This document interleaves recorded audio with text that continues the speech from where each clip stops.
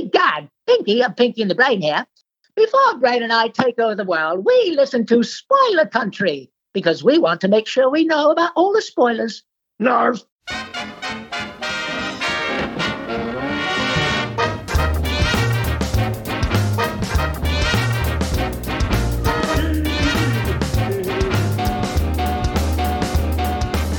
Hey, people of Earth, it's time to enter the Spoilerverse via our secret portal at the exclusive Arctic Club in beautiful downtown Seattle with our hosts, John and Kenrick. Welcome to Spoiler Country.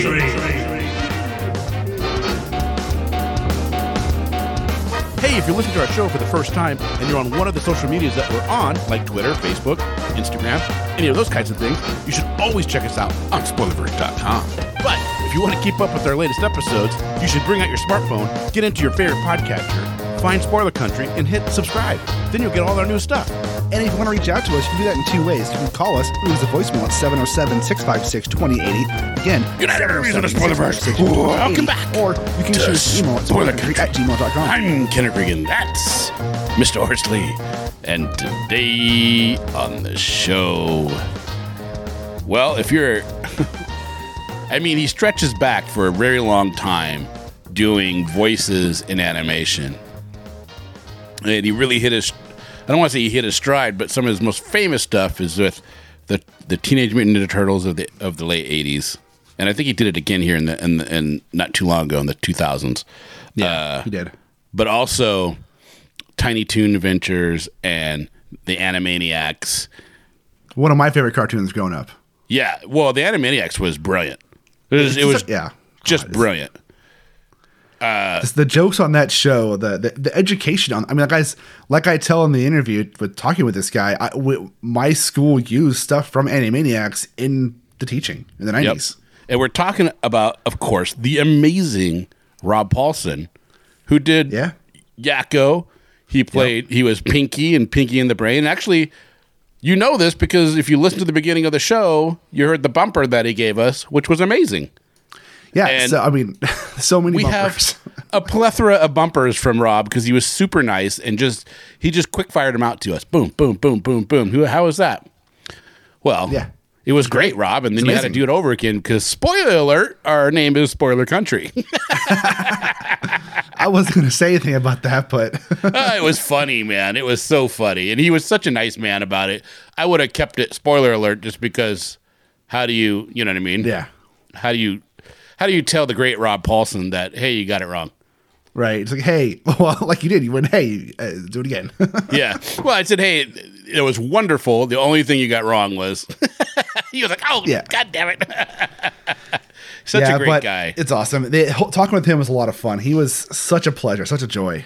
Dude, what is your favorite moment of all the voices Rob Paulsen does? I mean, you can't even begin to understand how many voices he's done in animation in the last 40 years. I mean, if you want to know, I did. So for him, because I started listing off his name to people he's voiced. I was like, you know what? So I literally just copied the Wikipedia of his entire everybody he's ever voiced and put it on the post. So down in the show notes, you can see all the voices he's ever done. God dang. It's a long list. I mean, he plays PJ Pete on Goof Troop and the Goofy movie, which is one of my favorite movies from like the 90s, the cartoons at least. And, that's hilarious. I mean, you want me to pick on my favorite character that he's ever voiced? Probably going to be Yakko Warner. I don't know. Hello, nurse. Exactly. But Pinky's great. And like, I mean, they're so, I mean, but I was also, he was Raphael on the original Turtles. And I love that show. Which is basically his voice. That's the closest to his voice. Yeah, it's close to his natural voice. Yeah. Well, there you guys go. Well, Johnny, what do you think? Think we sit back and listen? We should. Yeah.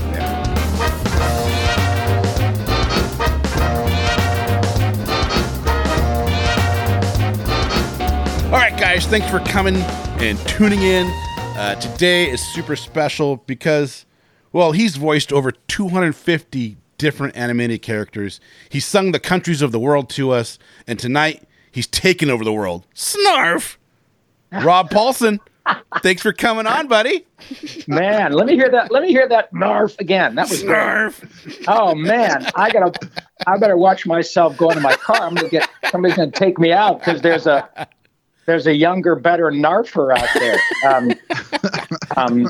Well, on behalf of Brian and me, we both thank you very much for having the stupid one on. Quick. See, can I just tell you both right there, what you both are just doing, and I presume some of your listeners are doing now, is you immediately were compelled to laugh. Yeah. Period. End of story. It wasn't even like you had to think about it. That's You right. had to it's like, boom. And isn't that interesting? I when I was a kid, I used to watch Johnny Carson like everybody else. And when Mel Blanc showed up, it was a remarkable thing to watch. And of course, they're all available on YouTube now. But as the moment Mel walked down, he's very nondescript, older gentleman, sits down, bald, and says, "What's up, Doc?" And within, immediately, Johnny was in his hand, and the crowd and the country was in the palm of his hand. Then it goes on to, and I am by no way suggesting that I'm Mel Blanc. That's not for me to decide. Yeah. What I'm saying is that once a character becomes iconic, and arguably Pinky and Yakko are in that realm now, especially for almost two generations of fans, all I have to do is start riffing as Pinky, and it happens everywhere I go. If somebody finds out who I am, there is zero downside. So I am so happy to share this stuff with you, buddy. It's a gas. Oh, I love it. Do you get the same type of reaction with Yakko? Mm-hmm. Especially from nurses. Hello, nurses. That, and of course, I probably have to be a little careful nowadays with hashtag Me Too or You Too or Us Too or YouTube. Hashtag YouTube. Oh, I love it.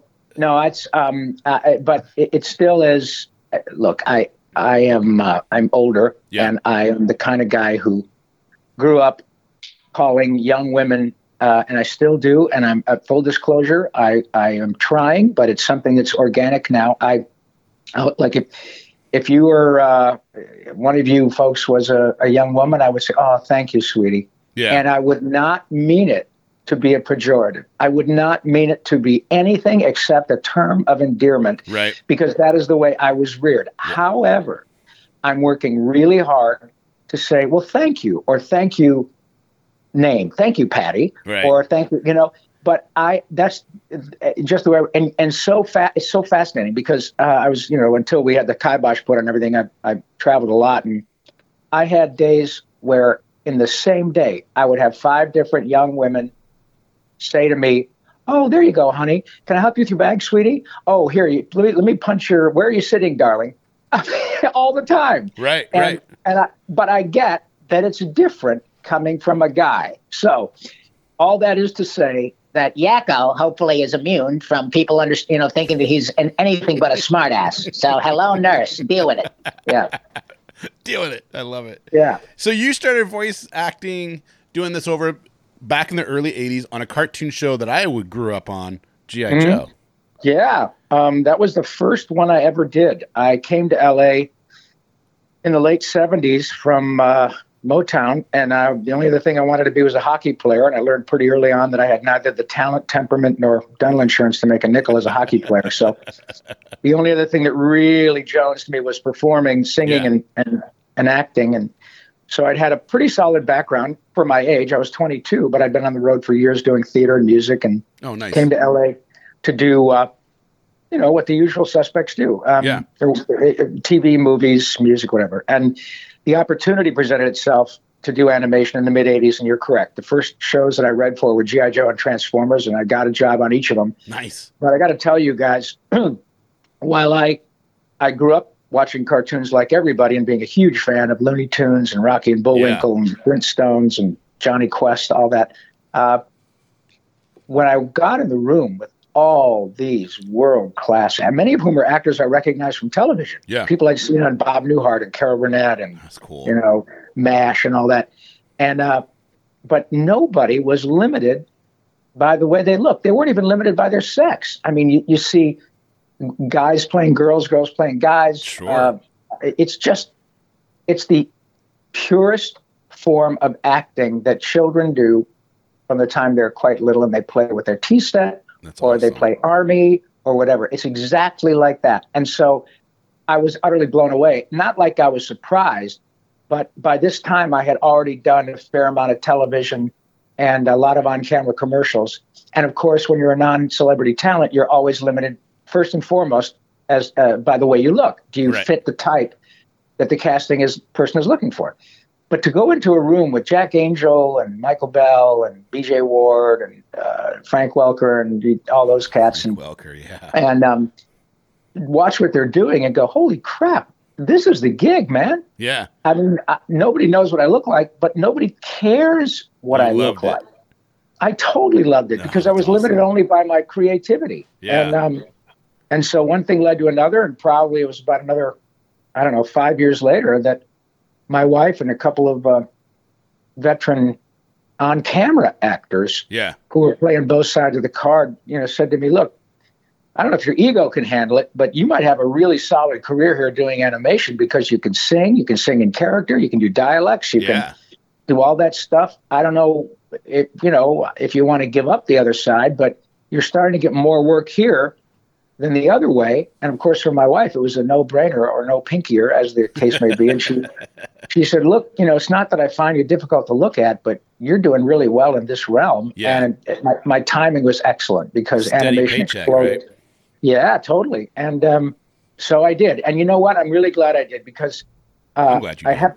Thank you. I have to say, while I would be lying to you if I said I don't like it when nice people like you guys make a fuss over me, that's the truth. However, it has never been my drive. Right. Everybody likes it when they're made a fuss over. Yeah. But I'm in such a great spot now with my career because I stuck with it and did it for at least 2 generations.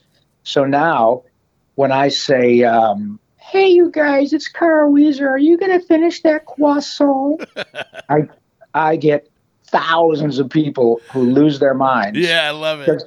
They love Carl Wheezer or Raphael or Donatello or Mighty Max or The Tick or Bump in the Night or Biker Mice from, let alone all the big stuff. That list just keeps going. It's crazy. It's crazy. And so I'm glad I did it for obvious reasons. It paid the bills. But the rewards now are this type of fame, in quotes, that doesn't, it's not a type of fame like, oh my God, it's Brad Pitt. Right. It's a type of fame that just goes, oh my God, that makes me so happy. Yeah. Almost to the point of tears. It's people actually get it's glorious. Yeah. I just love it. So thank you for letting me explain. Oh, no, thanks for coming on and explaining, because it's a weird thing when something hits you on a nostalgic level of reminding you of your childhood.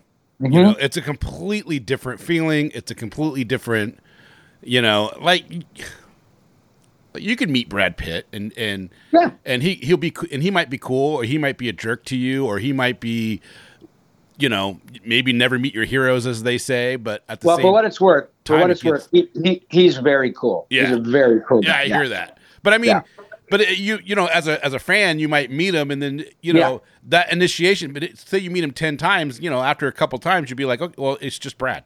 Sure, of course. But when you hear Pinky, it doesn't matter how many times you hear it, and you hear it like how we're doing it right now. Yeah, it's just all those remembering all those times of watching it for the first time come flooding back, and you just start isn't laughing. That incredible? Yeah. And remember, one of the finest films ever made by virtually any measure is Citizen Kane. And yeah, and at the end of the movie, he's talking about and and we know what he's referring to. Yeah, we know that he's referring to something that was so precious to him, in his childhood. And here he is on his deathbed. And I don't think it's unusual that people, when years ago, before doctors would talk about dementia and all the serious mental issues that happen with a lot of old people. Yeah. That they would say you're going into your second childhood and you start to revert back to what was important to you in your emotionally formative years. It makes perfect sense. And the things that are seared into your memory from when you were 4, 5, 6, 7, 8, 9, 10, 11 years old, that form whatever it is that allows you to move through your life, and step by step. The moment that you are so predisposed with the shit of life, dealing with it, whatever it is, work, pandemic, divorce, money, cancer, everybody has stuff. But then, boom, you can be walking by a toy store. You can be hear a song from your childhood. Or you can hear Yakko. And it just makes you go, oh my God, I so remember that show. I'd forgotten about it. But yeah, that song with all the country. Yeah. Holy crap. I remember that. Dude, check this out. Remember this show? And before you know it, you're sharing all this online with people, and and some people are crying. Some people are going, my God, my sister's gone now, but we lived for Pinky and the Brain. Or my dad and I bonded. We couldn't get along at all, but man, he sure loved Ninja Turtles, and I watched it with. That happens all the time. So it is not a new phenomenon, but it is a powerful one. Yeah. And I love exploring that because, as I said, there is zero, and I mean zero, downside.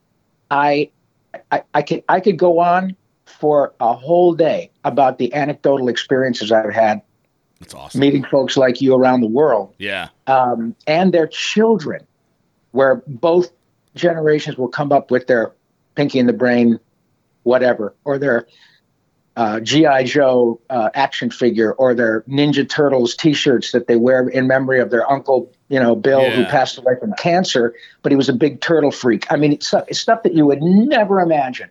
And so it's the most, it's so cool. I cannot get enough of it. You're talking about Mel Blanc. I was such a huge Looney Tune fan when I was 7, 8 years old. Still to today, but then I learned who Mel Blanc was, and I saw him on TV, and I was so fascinated by him doing all this stuff. When he came on Johnny Carson, my mom would wake me up. To come pick me up and say, hey, because Mel Blanc's going to be on that night, and she would literally come and get me so I could watch the interview with Mel Blanc. It was awesome. What a great mom. Good for her. Oh, man. Well, then you know what I mean. And your listeners, to the extent that they're interested, man, ladies and gentlemen, please, of course, don't turn off this show for even 2 seconds. But when the show is over, please do yourself a favor and just go on YouTube, rather, and just search Mel Blanc. Oh, yeah. And so good. It will blow your mind. The car starting and all the animals and stuff. But every Looney Tunes character. I worked with him once on the really? Jetsons. Yeah, he died at 81. He was probably about 80. So this would have been 1987, 88, and I was working on a Jetsons project at Hanna-Barbera, and Gordon Hunt, the late great Gordon Hunt, who was the director at Hanna-Barbera in those days, and also Helen's father, said, hey, Robbie, guess who's here today? And I said, well, I don't care as long as I am. I'm just glad to be here. And he said, no, Mel Blanc's here. I said, oh, my God. And I just thought, he was old and he was on oxygen. Yeah. And I mean, he was mentally fine. Right. But I just assumed they would, and understandably, give him let him record by himself if he doesn't want to be bothered and all that. He's an older man. Sure. And he said, well, you want to sit next to him? And I said, oh, my God. Yeah. And so I thought, well, I'll never get this chance again, probably Saturday. So I introduced myself. He was so delightful. And I said, Mr. Blanc, as you know, anybody with a pulse would say this. What a pleasure. If it's not too much trouble. And of course, he knew exactly what I wanted. Right. Just like I did at the beginning of your show. And I saw the reaction. I knew what was coming. So my point is that it's the same for the biggest of the big. He knew it wasn't so much about meeting him. It was more about meeting Bugs. Right. And so he just looked at me and said, what's up, Doc? And I lost my mind. And so now look what happened. Look what happened to you with me doing an impression of Bugs. Okay. So it's the same. It is this crazy, beautifully comedic chemical thing that happens to everybody. And so I now am starting to get to the point in my career where I know what's coming, and I'll go into an event or something, and I'll be there as an invite or something, an invitee. But once people find out who I am, the smiles and the joy spread like wildfire. Oh, that's great. It's unbelievable to watch what happens. And again, it's not me. I don't draw them. I don't write them. Right. It's the characters, but it's just amazing to watch what happens. But you bring them to life, though, in a lot of ways. Yeah. Oh, look, I'm good at my job. Don't get me wrong. I'm an integral part of the process, but no more than a storyboard artist or an it's all animator. Part of the collective team. It totally is, and it's a deeply collaborative effort. And Maurice LaMarche and Frank Welker and Peter Cullen, all the usual suspects. We always take time to remind people that we are the grateful beneficiaries of incredible amounts of love, and there is no question that the voice, especially with a guy like Peter, and when he says Autobots roll out, it's just Jesus Christ. It makes your head explode. How happy were you to see the movies come out and they went back and got Peter to do the voice? Because it felt like, to me, I was like, when they announced the movie, I was like, they better have Peter Cullen be Optimus Prime, because everything else is not worth it if you don't do it. Well, let me tell you a perfect example of that. And what's great about your question and my answer, the story I'm going to tell you is really important, because sometimes I think people think, like when they come to Comic-Cons and stuff, that the actors are by and large there to, we're having a good time making a little money, but we get to meet people. And that usually is the drive. Most of us don't go to Comic-Cons to earn our living. We have to charge a little bit to offset the cost of bringing us there. And the rank and file people like me and Maurice and Tress McNeil and all that, we keep our prices, I think, very reasonable. And again, our job is to meet the fans, make them happy, give them something they feel is valuable for a reasonable price, and offset the cost so the promoter doesn't go broke. Okay? Right. But the fact is that we are also fans, nerds, geeks. And the reason that's 100%. Important is the following. Maurice LaMarche went to see the Transformers, the first Transformers movie. And of course, we're all friends, Peter and Frank, and we're all friends. And none of us had seen Peter for a while, and we knew it was fine, but people had their lives. And Maurice called me on his cell phone from the Chinese theater, or sent me a text from the Chinese theater on Hollywood Boulevard. And all he said was, they got Peter, period. and he had a giant heart, big exploding face, all that stuff. And so I talked to him afterwards. He said, Robbie, it was unbelievable. He said, the place was full naturally with a bunch of geeks like me and their shirts and old people, young people. And you could tell there was this palpable collective holding of breaths. And then when Optimus Prime says, Autobot, or whatever he says, right. The place lost their shit. They exploded. And that's why it's important to tell those stories, because we love interacting with the crowd, either from the traditional way that hopefully will come back, via conventions, but the service that you guys are doing to people like me and the rest of our fan base around the country and the world by doing this podcast is a huge deal, you guys. You got to know that. Yeah, I appreciate that. Thank you. No, you're incredibly kind by having me on and allowing me to ramble and all that. But the main thrust of what you do is keep people connected with things that they're very disappointed about. A lot of people save their money all year long to go to Comic-Con. Yeah. And this experience is so difficult on so many levels. And please don't ever sell yourself short on how important what you do is, just for the emotional and geek health of the people who listen to you. It's a big deal. No, I appreciate that. It hits right in the feels. It really does. Yeah, man, really it sure does.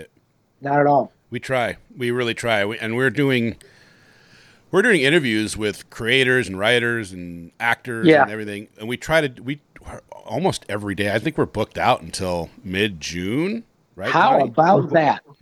We're booked out for releases to mid-June, but we're booked out to actually doing interviews until early July. God, that's great. It's crazy. It just and the people that are coming on it's ridiculous. It's like, I can't believe I'm talking with these people. Well, but no, you know what? I appreciate that. I know what you're saying, because I remember when I first moved to LA, I would start going to auditions, and I'd be auditioning with people that I'd seen on television, and it was quite intimidating, because I'd be going, on the one hand, I'm excited because I'm here competing with people who've been doing this for a lot longer than I. So I must be on the right track because I'm here. Yeah, right. But doing something right. So yeah, but it's like, wow, do I really deserve to be here? I mean, am I fooling them, or what if I can't deliver all that stuff? Now, I'm not saying that's what's going through your heads. What I'm saying is that you provide us an outlet. We can't do this without you. And that's why I said about I don't draw them and I don't write them. Look, I realize you don't have to be an MIT grad to do a podcast. Right. I understand that because I did my own podcast.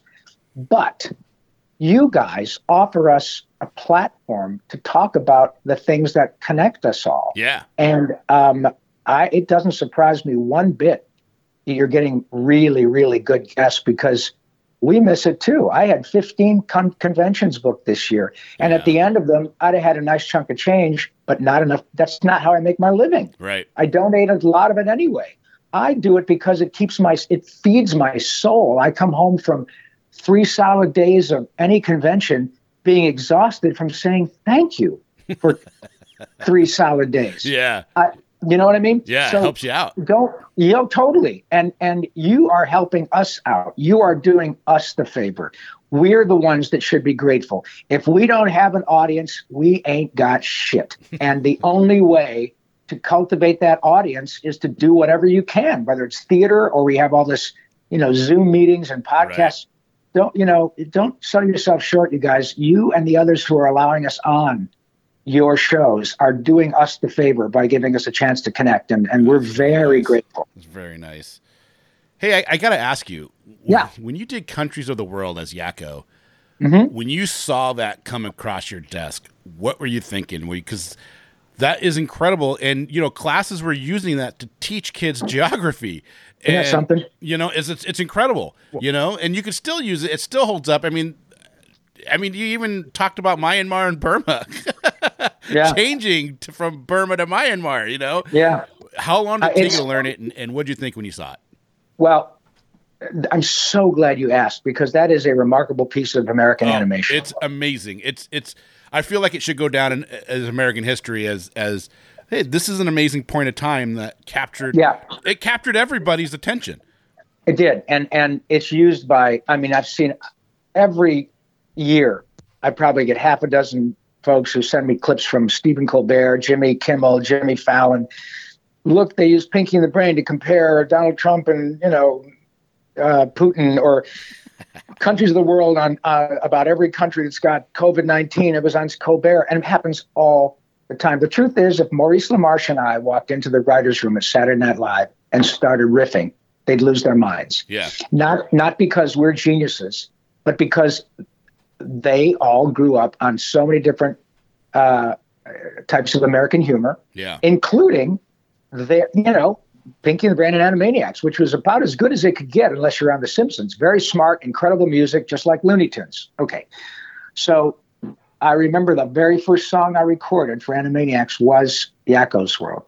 And I knew that I'd gotten hired by and large for my comedy and singing chops, and I was ready to deliver.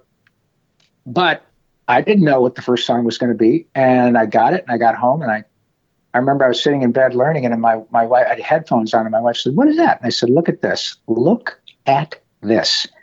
And so I sang it for her. I was reading the music, and she said, "Holy shit, that's nuts." And I said, "Yeah, Jeez. This is crazy." And you're right, it is. And I'm so glad you used that word because, as I said earlier, this is not false modesty. Obviously, I was aptly cast as Yakko. I haven't shut up for a half an hour. But I'm good at my job. But I live in L.A. You can throw a dart or in New York and hit a pretty good singer. Okay. Right. You can't throw a dart and hit somebody to write that stuff. And that is the genius. Randy Rogel, who wrote Yakko's World, he also wrote The States and the Capitals. He also wrote, "It's a great big universe, and we're all really puny. We're just tiny little specks about the size of Mickey Rooney." He wrote, so much joy. "You're going to have to learn to talk that variety speak, ba-ba-doo-bop," or just everything, multiplication or the presidents. He wrote all that stuff. But here's the kicker. not only was it my first song, and I, worked on it very hard, but, and by the way, what it didn't intimidate me. I was ready to go. Yeah. What it did do was inspire me, because it made me go, oh my God, I am on the ground level of something that is so freaking unbelievable. This is where we're starting. Yeah.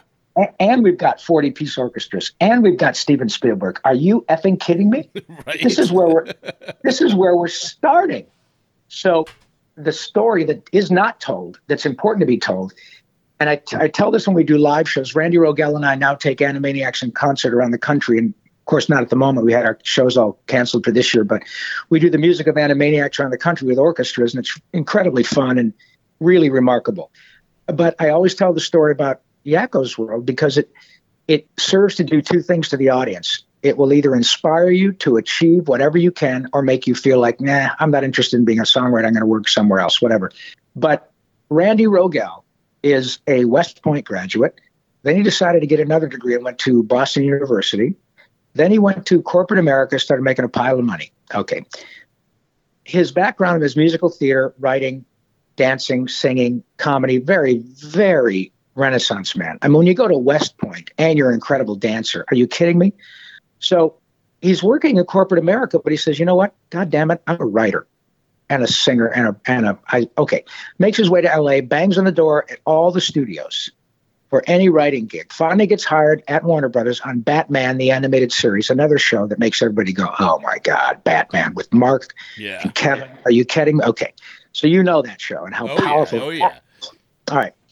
So Randy gets a job on that show, starts writing, and wins an Emmy.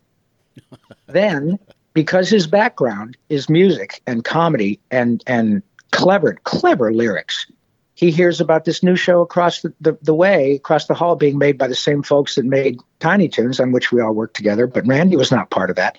He said, oh my God, now you're talking. This is really my wheelhouse. I mean, yeah, I can do drama, and I'm not going to give the Emmy back, but this is where I want to be. And the Warner Brothers folks, in comedy and music and Animaniacs said, oh, dude, you just won an Emmy for Batman. Keep writing that. This show is hot as hell. Keep writing that. We got Luke Skywalker as the Joker. Keep going, So he said, yeah, I can do both. But please, please, please listen to my music. Listen to my song. So finally, you guys, they gave him a chance. He walks in and he plays Yakko's World. That's the song that he used to audition for Animaniacs. He had that song in his back pocket. That is what he said. Maybe I'll find a place for this someday.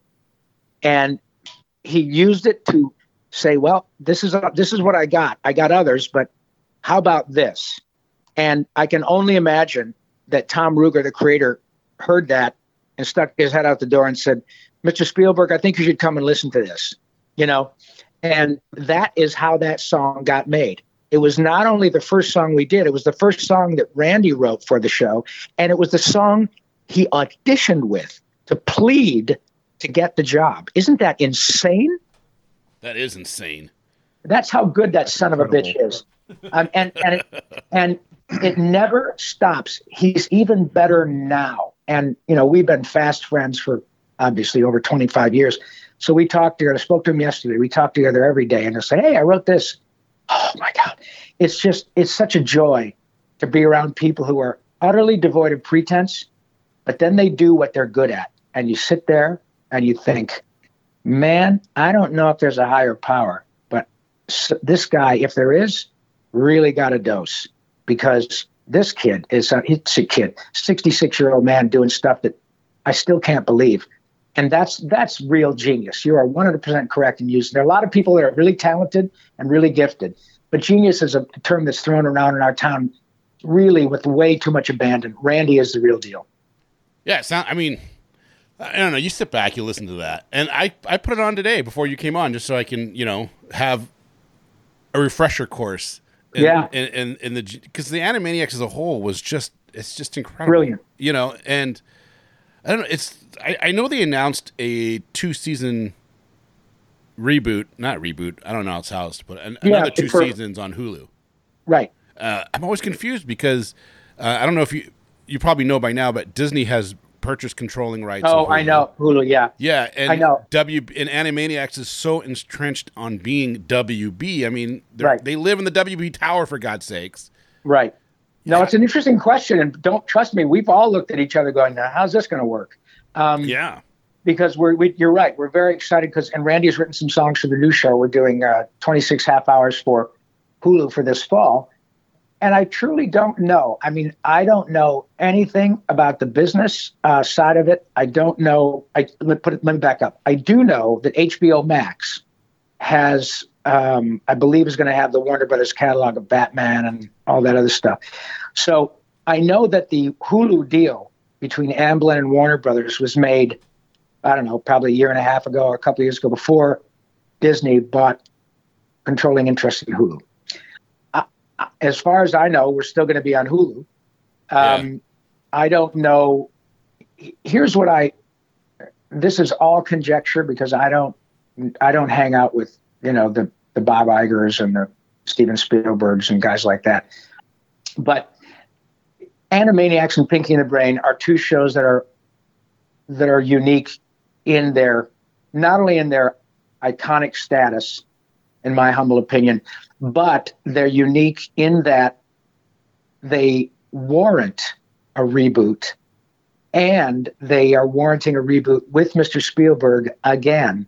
And they've chosen to use the original lead cast voice actors again, myself, Tress MacNeille, Jess Harnell, and Maurice LaMarche, or Yakko, Wakko, and Dot, and Pinky and the Brain, respectively. But when you think about it in the context of how things get made, even reboots, that is a very unusual circumstance.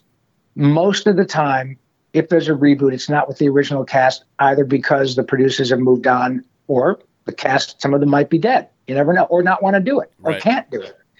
But here we have a very unique window where the king of Hollywood, who produced the original one, wants to do it again. The original actors are every bit as capable and on board. And we're not talking about a show that was like, oh, that was cute. We're talking about a show that influenced one and sometimes two generations of fans on a huge level, that you can go almost anywhere in the world and say Pinky and the Brain or Animaniacs. And once the translation happens, you might get a few people, but virtually everybody would know that or have heard of it. Or at least they'd say, oh, yeah, that Countries of the World song. Seen that. That's incredible. So it's a very unique circumstance. So I can only imagine that, once the deal was made, Hulu wasn't going to let it go. I don't know what sort of deal they made to do subsequent episodes. If it might go to another platform, who knows? But when you think about it, the opportunity to do this show again at the same level with full orchestra, with Mr. Spielberg, all that again is so, so, so unique. And we're going to see. It's going to be a lot of fun. Remember, it's the first time, at least in my lifetime, that a fan will be able to watch a show on which they grew up as literally a child, all of which are now on Hulu, streaming 24/7. So you can literally, this fall, you'll be able to watch your favorite episode of Animaniacs, and then 5 seconds later, watch a brand new 2020 episode of Animaniacs with the same Yakko, Wakko, and Dot and Pinky and the Brain.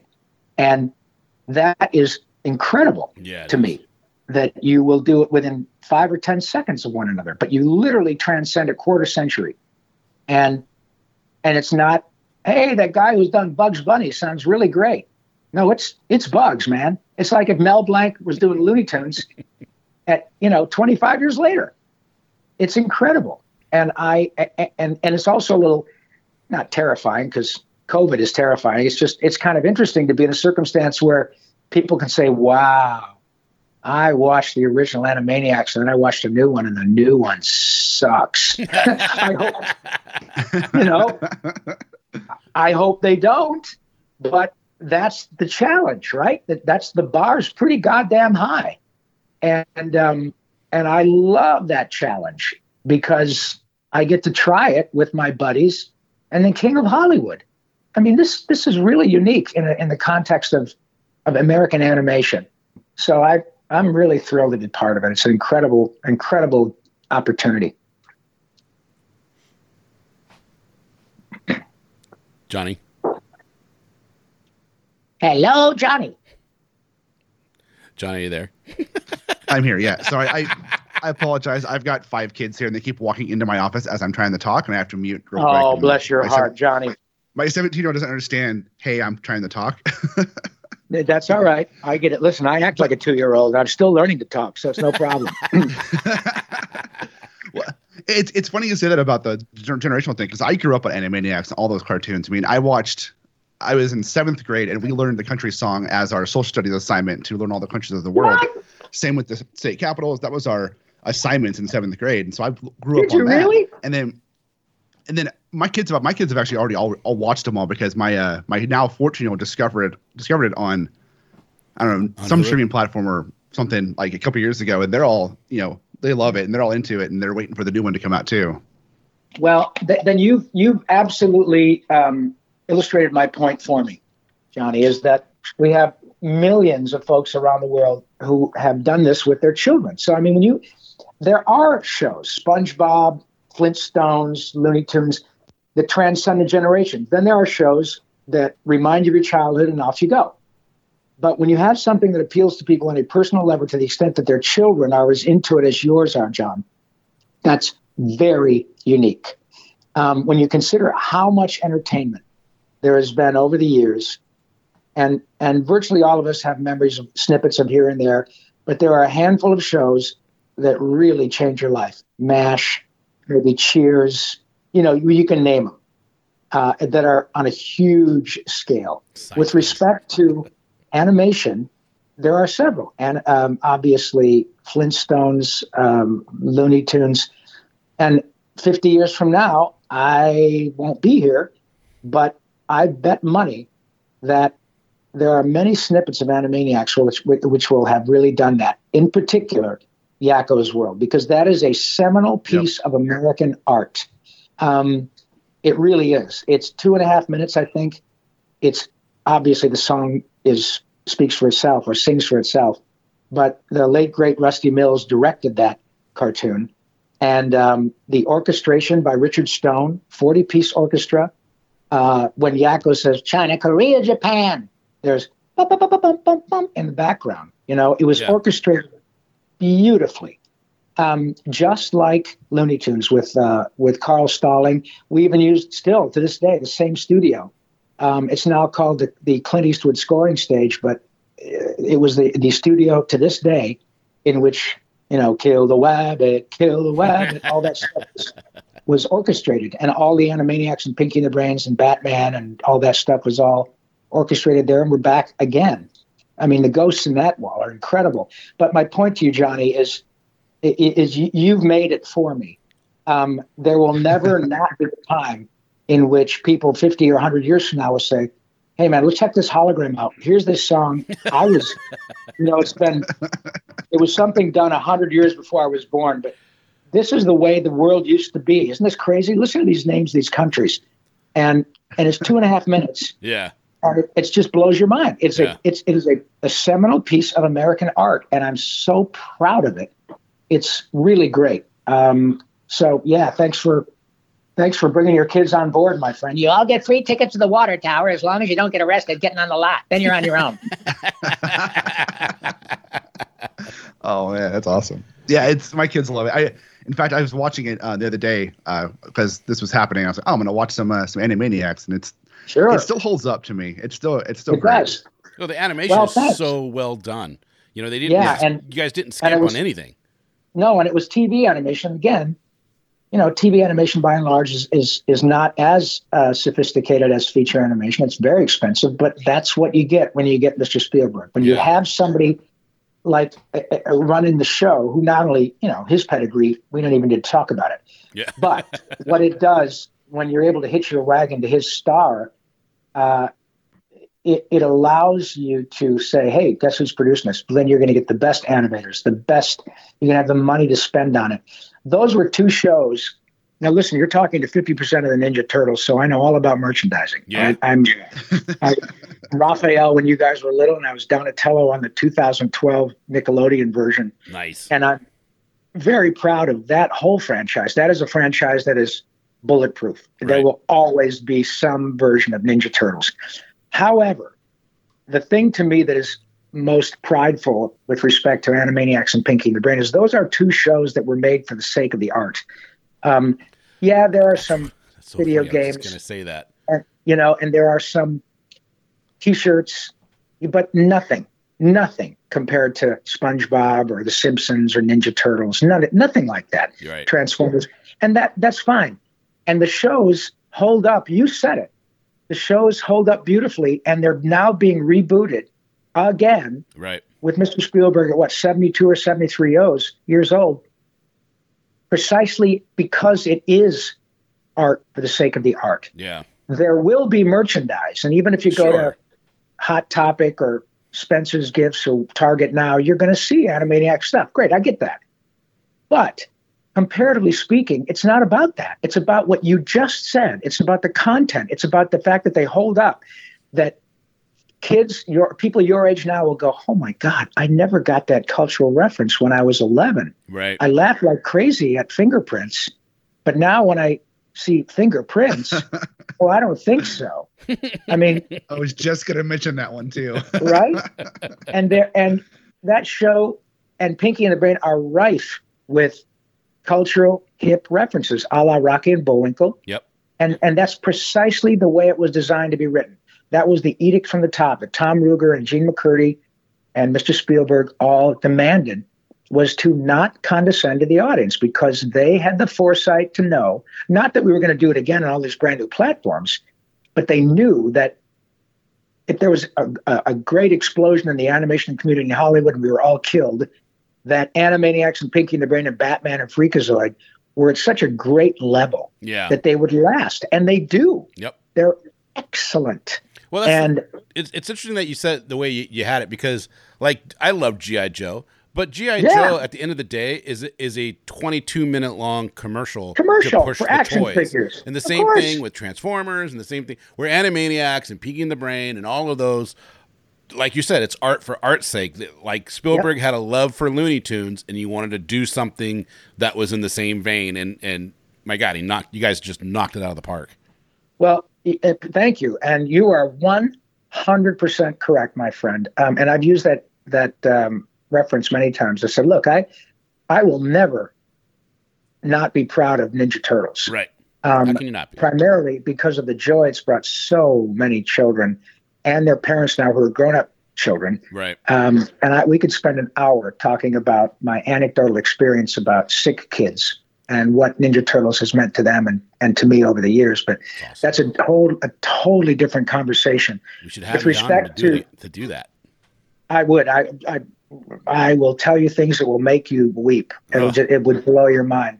But with respect to Animaniacs and Pinky and the Brain, you are 100% correct. And I cannot believe how fortunate we are to be able to look back and see this.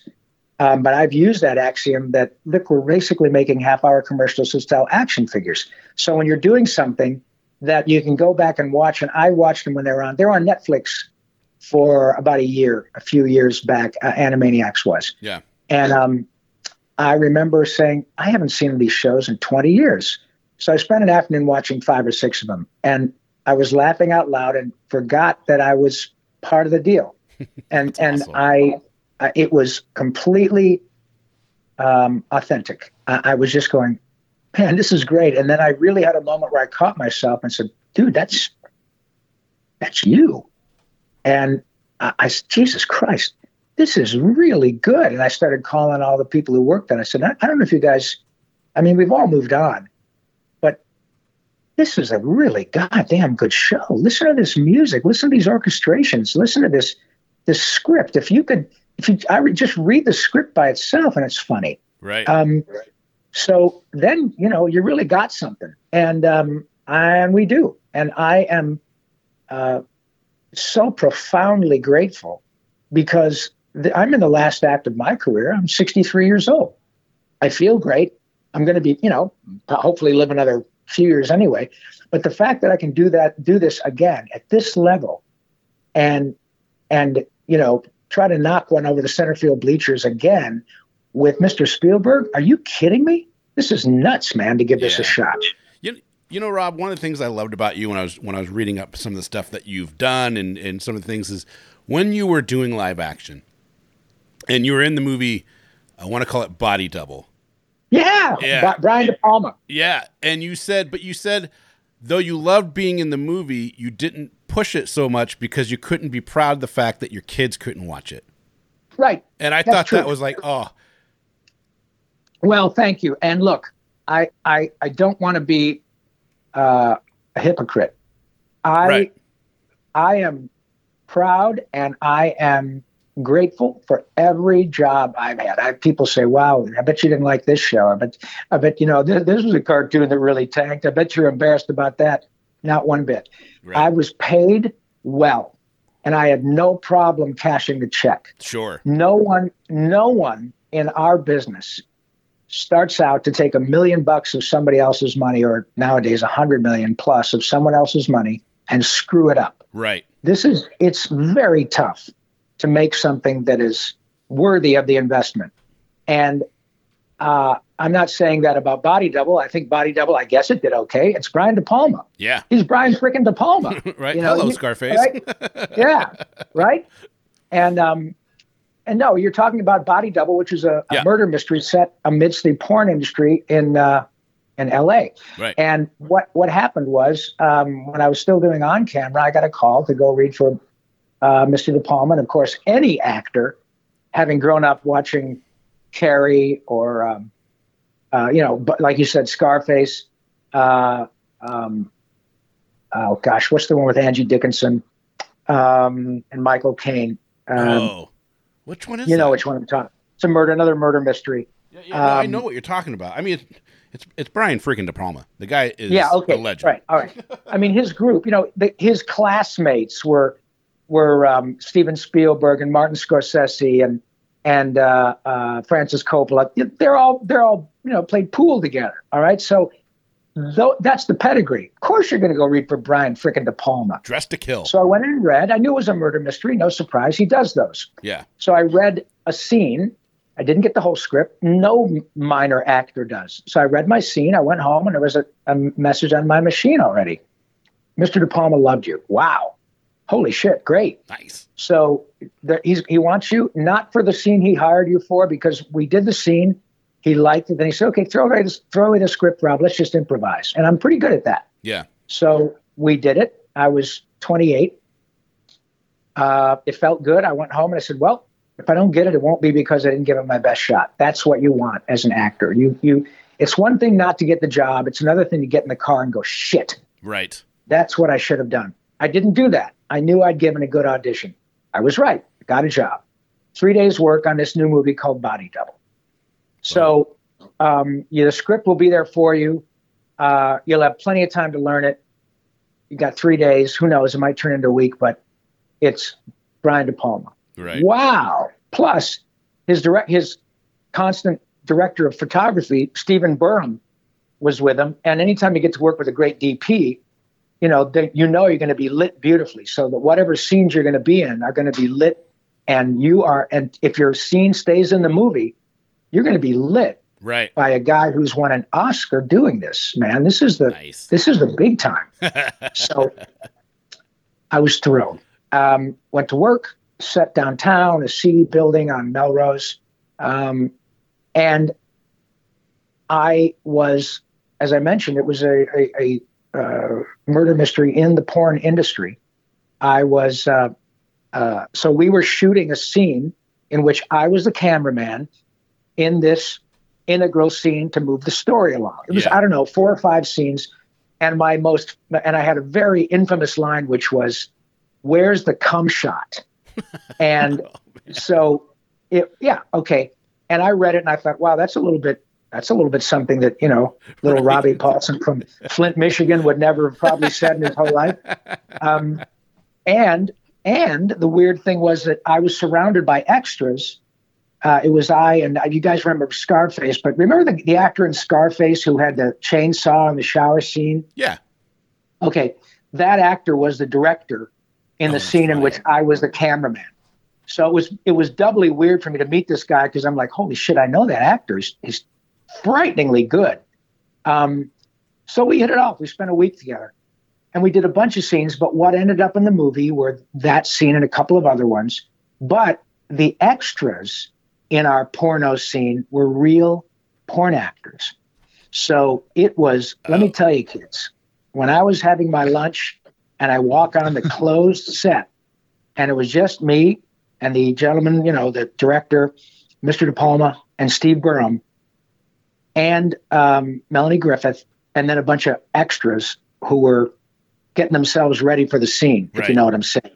It was freaking bizarre. Surreal. And I thought, oh my God, what am I doing? Did I leave? No, of course I didn't leave. How can you leave? I did the job. So I went home and I told my wife, and she said, look, honey, did you do anything illegal? I said, no, nothing. And nobody forced me. It was weird. And, okay. So I went back to work and I finished the job. And you know what? God damn it. I was a grown up. I was in the movie business. Yeah. Okay. Yeah. But here's the deal. While I will never denigrate it and I will never regret it because it allowed me to work, it allowed me to give me a legitimate credit. My son was coming along and I got a nice chunk of dough to help pay the bills for my first and only new baby. Years later, this is the kicker. Talk about the sins of the father. Yeah. Sins with a small s. Years later, I was in bed at home and my son had a bunch of buddies over at our home in Los Angeles, and they were watching, I guess, HBO, whatever. And he was 16, 17, and I'm half asleep, and my kid opens the door and he goes, hey, Dad. And I said, yeah, you okay, buddy? He goes, yeah. Were you in a movie called Body Double? Oh, and, no. Yeah. And that's exactly what my wife did. She started laughing. I said, yeah, that's me. He goes, oh my God, that's crazy. We just heard you say, yeah, I know what you heard me say. This. I was there. I said it. I was there. God. And my wife laughed and laughed. And so the upshot is that it got a great laugh. It paid my bills. It appropriately embarrassed me. It taught me a lesson. But the main lesson is to not look. I could have said, I'm not interested. No one would have said to me, hey, dude, you're a Pollyanna, because we have the right to do that. Right. But what I believe is that once you decide to jump in, you have to figure out a way to say, you know what, I did it. I don't feel guilty because I didn't break any laws. Right. There are people who would find that distasteful. All right. Well, that's your realm. But let me tell you something. Another thing I've learned, that people can find anything distasteful. Once Ninja Turtles became huge, I can't even tell you the number of interviews I had where parents would get on like a show like ours, only be on the radio. Right. And somebody would say, hey, we're taking some calls. And of course, you want some conflict. You want something to be interesting for the listener. So that sometimes the DJs would line up calls with people who would have a problem with Ninja Turtles, thinking it was too violent. And I'm fine with that. I can handle myself. I can take a punch. So, most of the calls would be, oh my God, we just did a child, my kid's birthday, love Ninja. Would you talk to him from the sewer? Hey, Johnny, it's Raphael, dude. Cowabunga. Okay. But then, they'd throw a couple of ringers in there and say, hi, Mr. Paulsen, my name is Karen. I live in Wapakoneta, Ohio. And we don't allow our children to watch Ninja Turtles. I'm sorry, but we just think it's too violent. And then there's a pause. And I said, well, thank you, Karen, for calling in. And I really appreciate that you were straight up, and good luck with your family. Yeah. Well, I just want you to know that, I get it. And I absolutely respect your privilege. I am a parent myself. And I knew what they wanted. They wanted me to bite. Right. And I'm like, look, I have no problem with what you're talking about. You're clearly a woman who loves her children, just like I love mine. Yeah.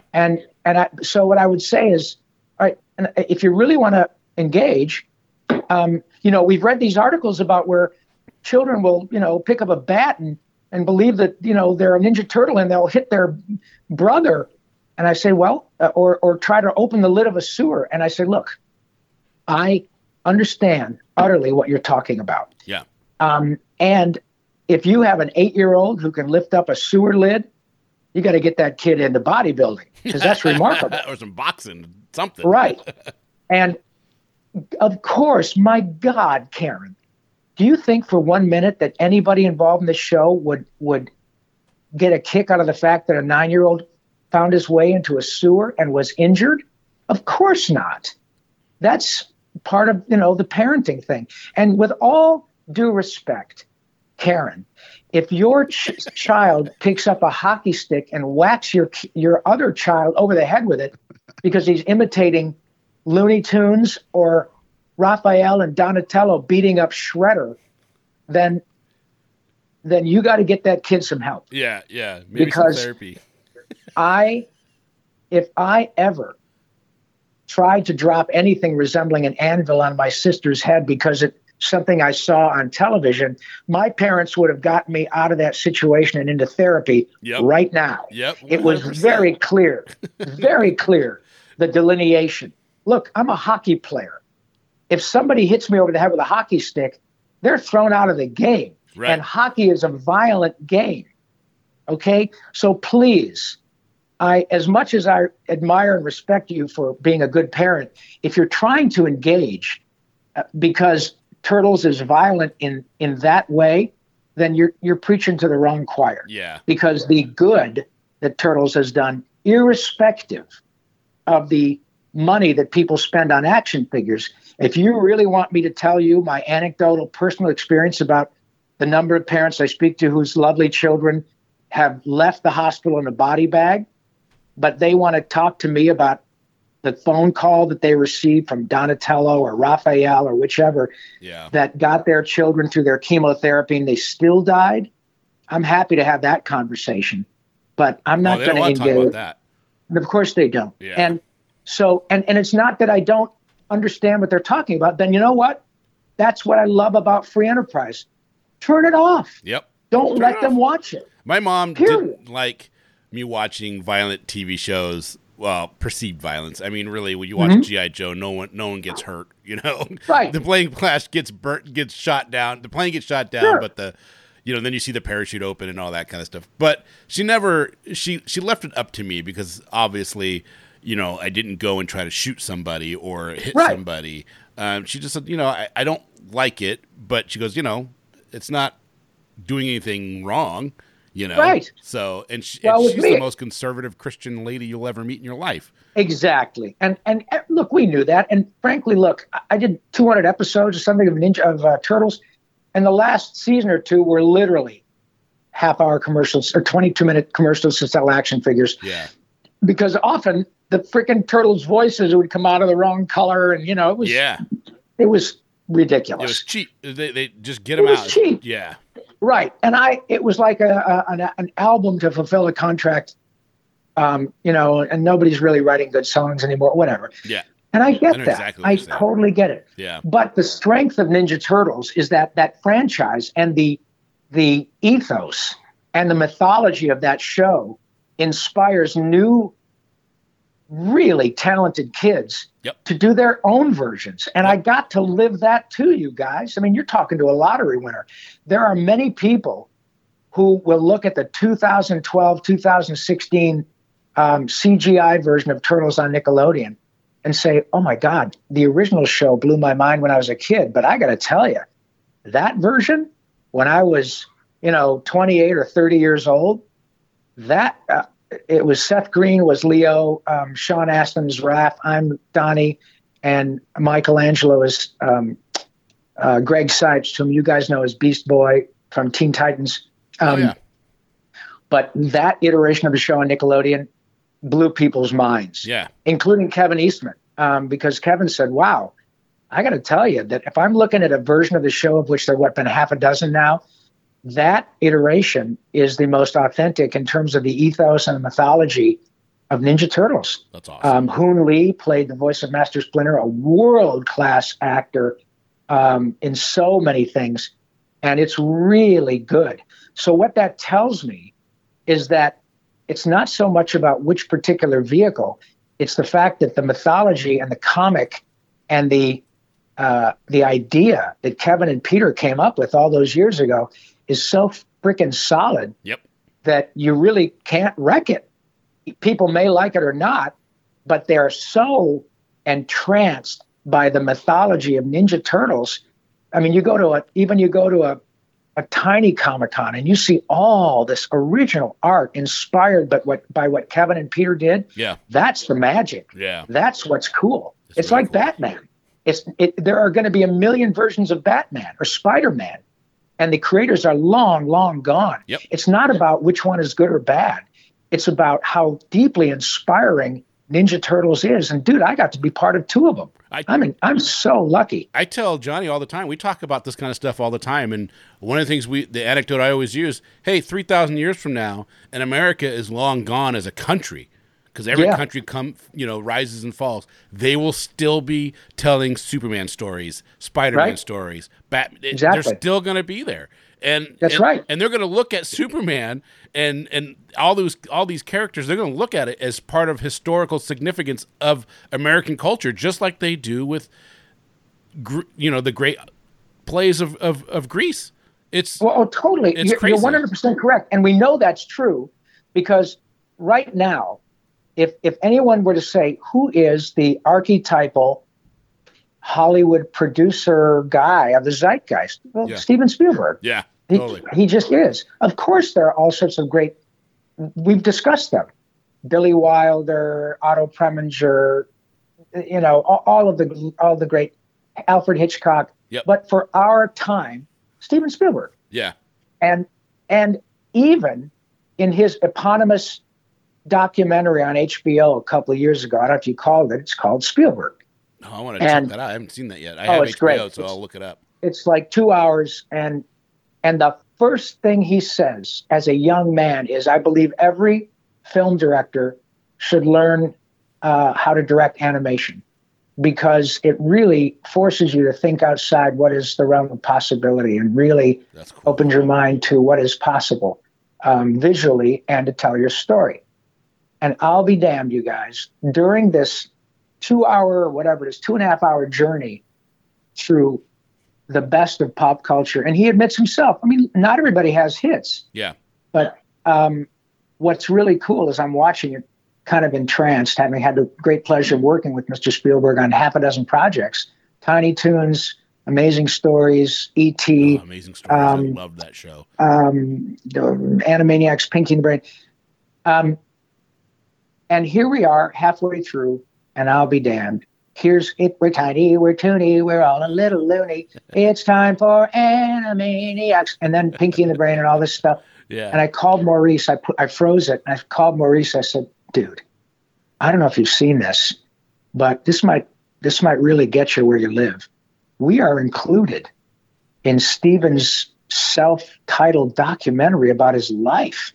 Oh, that's awesome. And it is awesome. Now, personally, it was something that I wish I could have called my parents and said, you guys, check this out. Yeah, Of course, I couldn't, right? But moreover, what it did was solidify exactly what you touched on just a few seconds ago, is that this is high-quality American culture that 100. the go-to guy when you think of who's the man, Schindler's List, Jaws, okay. Saving Private Ryan. I mean, it just goes on all and of it. on. Yeah. And The Lost Ark. he is right. And he is just as proud of Pinky and the Brain, Animaniacs, Tiny Toons. He's including that as well, because that's, and if you will indulge me, this really gets me. I still can't believe I get to say this, but here we are, all that stuff later. And when Mr. Spielberg went to pitch Animaniacs and Pinky and the Brain to Hulu, Apple, Amazon, Netflix, all the usual streaming platforms, it was made clear that not only is Mr. Spielberg going to go to pitch to let the buyers know how serious he is to all those pitches, but he called Maurice's agent, Tress's agent, Jess's agent, and my agent and said, may we please have a 2 foot by 3 foot, 8 by 10 of Rob, Tress, Jess, and Maurice, because we're going to make it clear that this is so important, and we're not going to stunt cast. These actors are the actors that brought these characters to life. So Steven wants to make it sure that these guys are in. And I cannot tell you, folks, what that means to a non-celebrity talent to have a gentleman like Mr. Spielberg say, oh, by the way, if we do this and you want to do this, you're in. That is so cool. Yeah. Because, we live in an era of the talking chicken being George Clooney because it's going to get butts in the seats. And it may or may not. That's not the issue. It's about the script. Right. But the fact that Steven Spielberg would go back to the folks who made these things live, and it was not even a question of maybe using celebrities. His point was, look, I've seen Rob sing that Crazy Country's the World song a zillion times on Hulu. I mean, on YouTube. It's got 25 or 30 or 40 million hits. Why would I go to somebody else? Right. This guy can still knock it out of the park. Are you kidding me? Right. And that's what the audience wants. That's the authenticity, that not whether or not they can buy a T-shirt with a new version of Yakko on it. That's what drives the people to watch the show and lines them up out the door at New York Comic Con. So of course we're going to hire them. But can you imagine what that means to a person who's worked his whole life to not only generate a good, solid career, but I'm not a celebrity, and I'm fine with that. And the character is famous, and Steven knows that an integral part of the character is the soul. Yeah. And I am the soul. That's And what does that speak to the authenticity and the humanity of Steven Spielberg? Yeah. That's really important. Yeah, that people understand it's not me. It's not, it's the guy who can make it all happen is a fine man. And he moves through his life with grace and kindness, crazy skill, and enormous power, but a fine, thoughtful, caring man, which is how we should all behave. Yep. Irrespective of what we cultivate in terms of celebrity, that's how you behave, with kindness and grace and generosity. And he does. And I can tell you that because I'm living it. Yeah, that's awesome. That's a great message. It's a great way to think of Spielberg, because, it seems like he's more out there nowadays than he was back in the past. You see more of him on, I just watched this awesome thing who did the voice of the snowman on Frozen? What's his name? Oh, God. Oh, Josh Gad. Josh Gad, yeah. He's got a podcast. Yeah. He's got a YouTube channel, and he's doing this reunited thing. Right. And he brings back classic movie casts, and then they just talk about everything. And he did the Goonies, and he had all the original Goonies back, and near Sean the was end, on that. Yeah. He even had Richard Donner on, which was incredible. And then, who directed the first the first Superman movie. Yeah. And he's in his 90s now, but he was on, and he was still just, just right there, talking about everything. Yep. It was amazing. But then near the end, he brought on Steven Spielberg. And how about that? It was just awesome to sit there, listen to him talk about everything. And he looks great. And he just, I don't know. Spielberg, built my childhood in a lot of ways. So totally. Mine too. Yeah. And I met him the first time working on E.T. I did a bunch of background voices on E.T. Cool. And at the time it was called A Boy's Life. And he was very gracious, came in. Really? Hi, Steven. Nice to meet you. Pleasure to meet you. Okay. All that.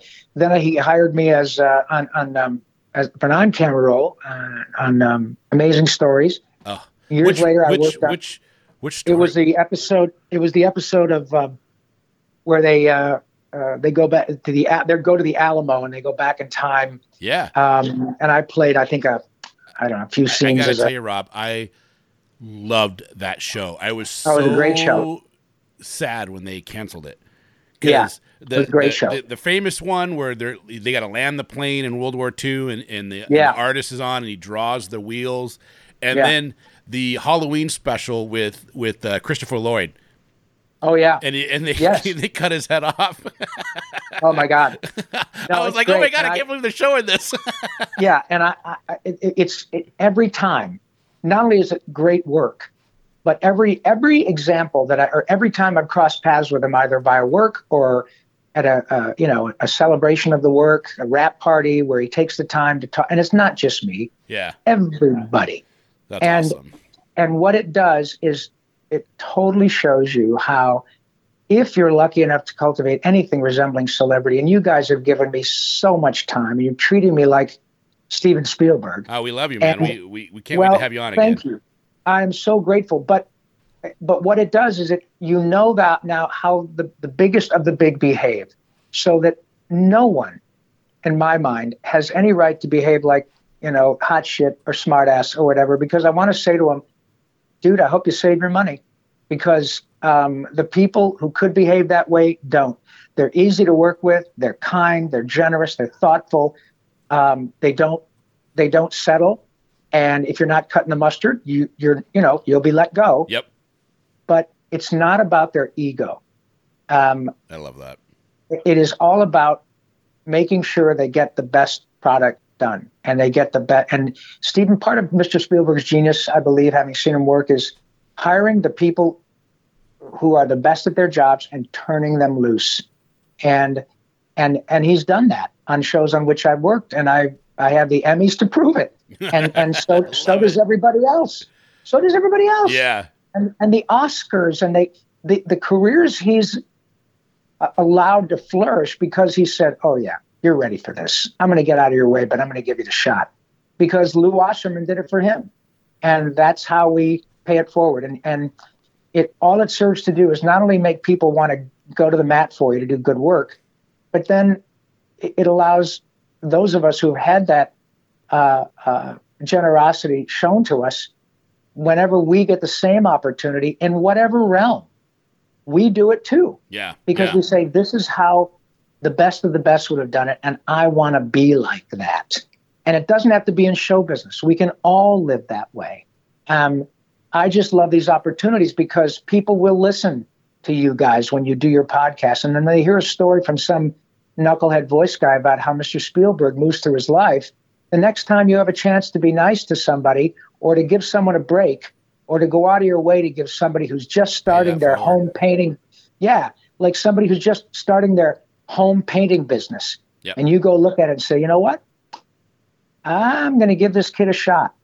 And that's important. Yep. And you never know when, your house painting might have given Rob Paulsen his house painting shot.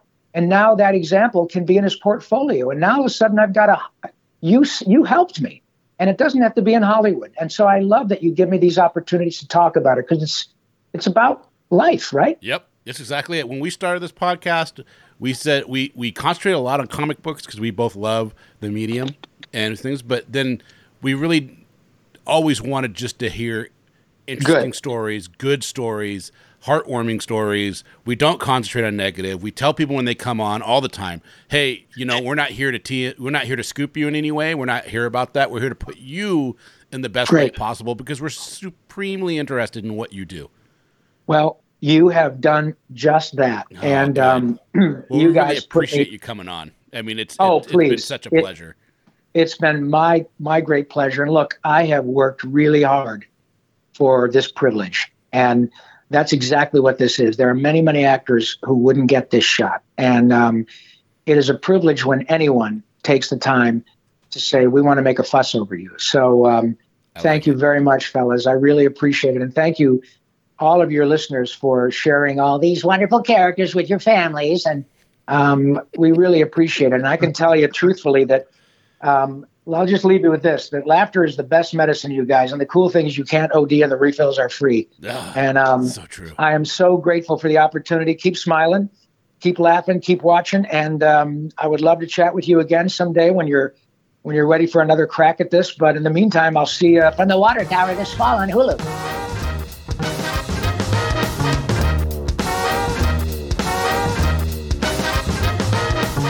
Hey, we're back. We're back. We're back. I don't know why I always do that voice, but I'm always like, we're back. Yeah. What'd you think? Because it's fun. What'd you think? I mean, same as when we were on it. I think it was amazing. He was a lot of fun. He was very humble. And, I actually ended up watching a few interviews with him after ours.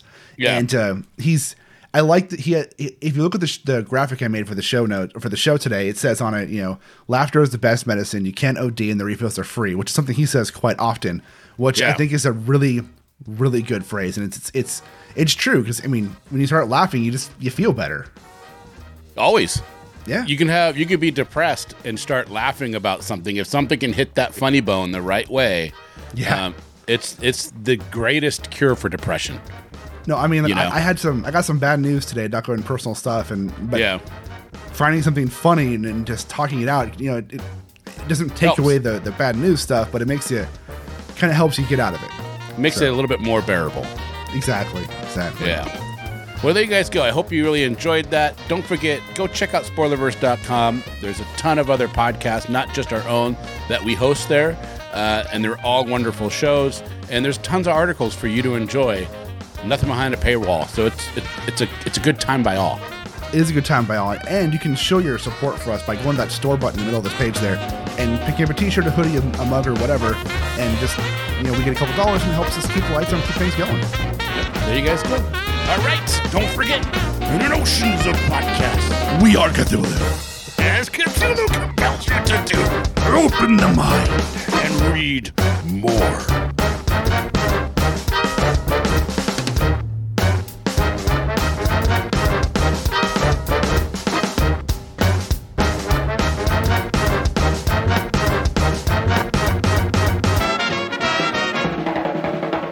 Hello. Hey, Rob. Yeah. Hi, I'm Kenrick with Spoiler Country. How are you doing today? I'm breathing and not in jail, but day's not over yet. So far, so good. You can still get there. That's right. I got John on the line with me. Say hello, Johnny. Hello. Hello, Johnny. Hello, Johnny. I can see that. Thank you, guys. This is a real pleasure. Thank you so much for lowering your standards for the day for an old cartoon knucklehead like myself. This is very kind of you. I appreciate it. See, I think of it the other way around. Why would you want to come on a piddly little show like ours? And here you are. Let me tell you something, man. You're talking to a guy who's come from, just probably, maybe, I don't know you gentlemen personally, but, very humble beginnings from a small town in Michigan. And I am daily, I probably wear long sleeves in the middle of the summer because I have to hide my arms to not show people how many times I've pinched myself.